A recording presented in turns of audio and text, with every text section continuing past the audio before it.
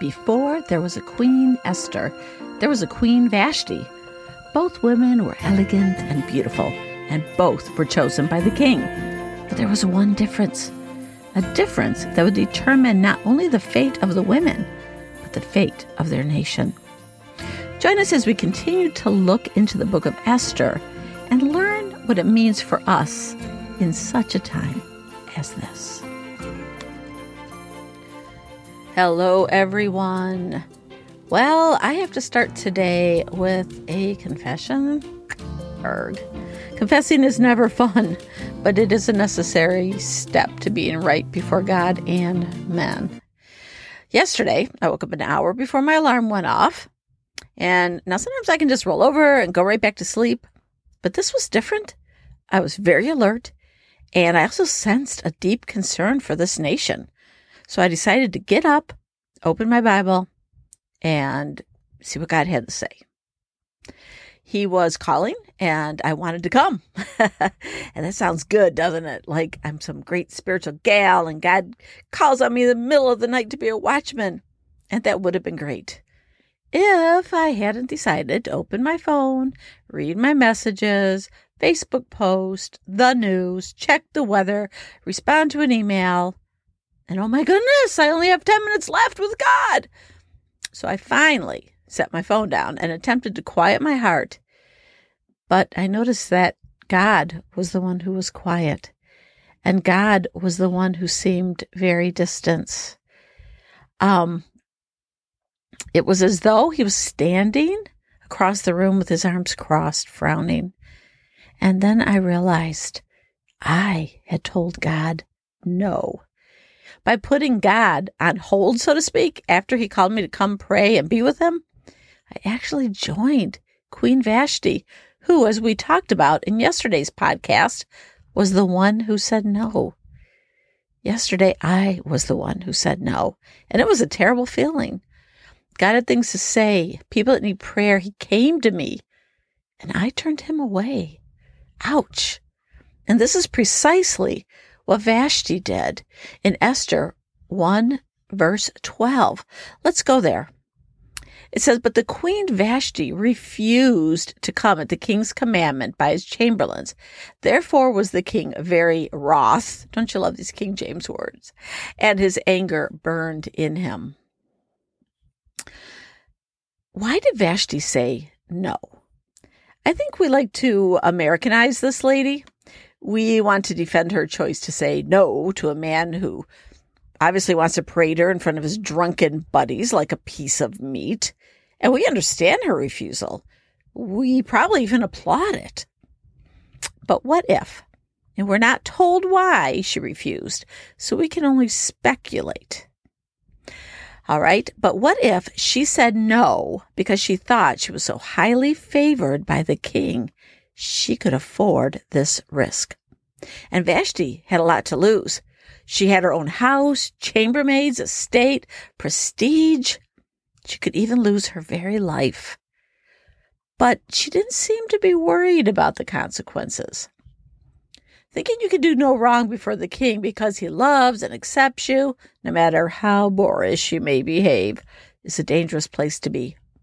We're continually told God loves us. He has a wonderful plan for our lives. He forgives all our sins.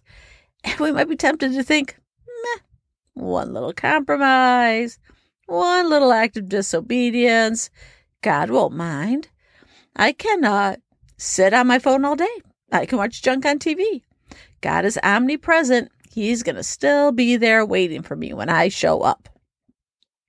But let's look now at Esther 1, verse 13. It says, then the king said to the wise men, which knew the times, for so was the king's manner towards all that knew the law and judgment. So despite God's love and mercy, it is important that we know the times.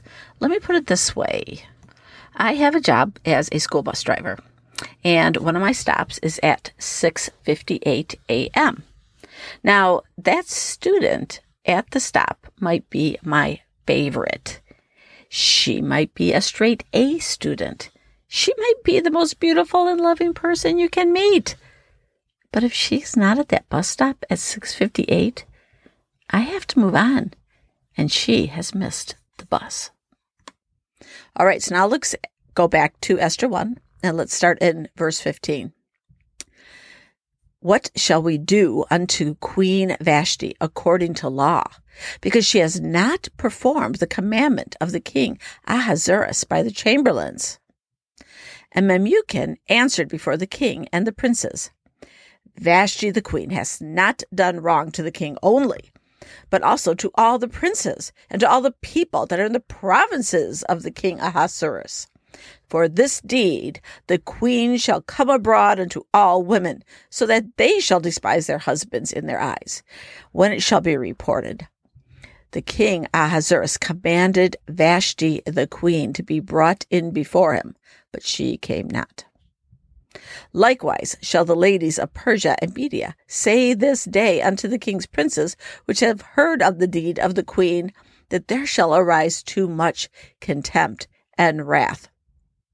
So if it please the king, let there go a royal commandment from him, and let it be written among the laws of the Persians and the Medes, that it be not altered, that Vashti come no more before King Ahasuerus, and let the king give her royal estate unto another that is better than she. So basically they're saying, Queen Vashti refused to come when the king called. What is going to happen in our whole kingdom? Women everywhere, they're gonna start disobeying their husbands. We can't have that happen. So Vashti missed the bus. I missed the bus yesterday morning. Listen, we're in an important time in history. This nation and other nations are at a tipping point.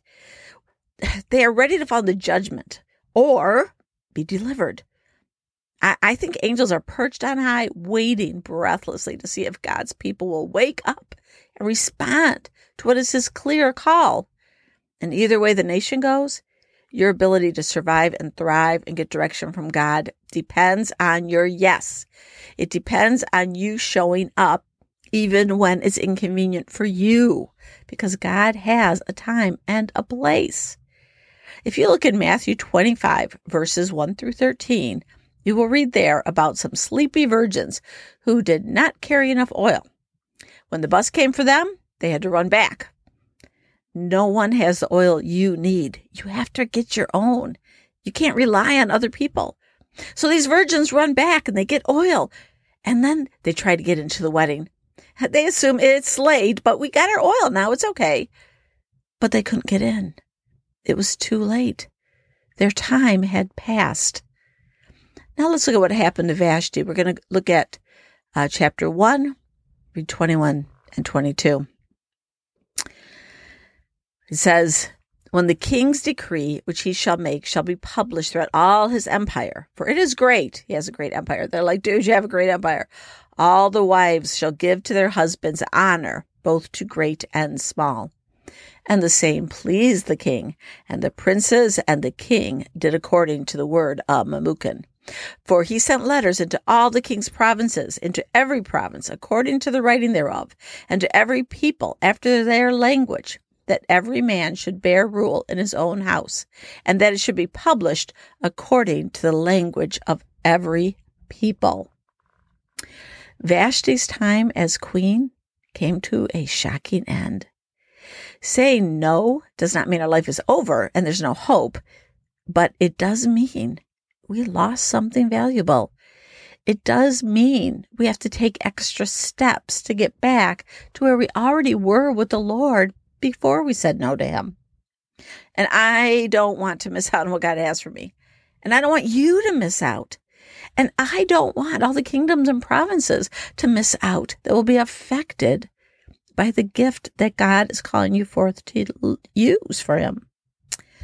And I don't want us to miss out on attaining the destiny he's calling us into. So let's surrender our lives to him and repent of our no's. Then let's get up and get going. We have a bus to catch. So Lord, that's my prayer for all of us today, that we catch the bus that you have pulled up in front of the house for us. Even if we're just like grabbing that last bite of toast as we run out to grab it, God, I pray that we will do what it takes to get there. I pray that we will meet with you when you come for us, in order that you might take us to those places, God, that you have for us, both in our time with you as well as we walk through this earth. Lord, you desire to use us. You are calling us forth. And Lord, I apologize for my nose. Change my heart. I'm so easily distracted. Cause that yes to rise in me. I give you my life.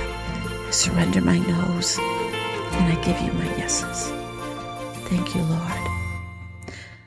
Alrighty, if you go to stormingthegates.net, where I have the blog post, I also have there some study questions and a guide that you can go a little deeper and further with this on your own or with a group of other people. Meanwhile, say yes to God. Time is running out, and He's calling you.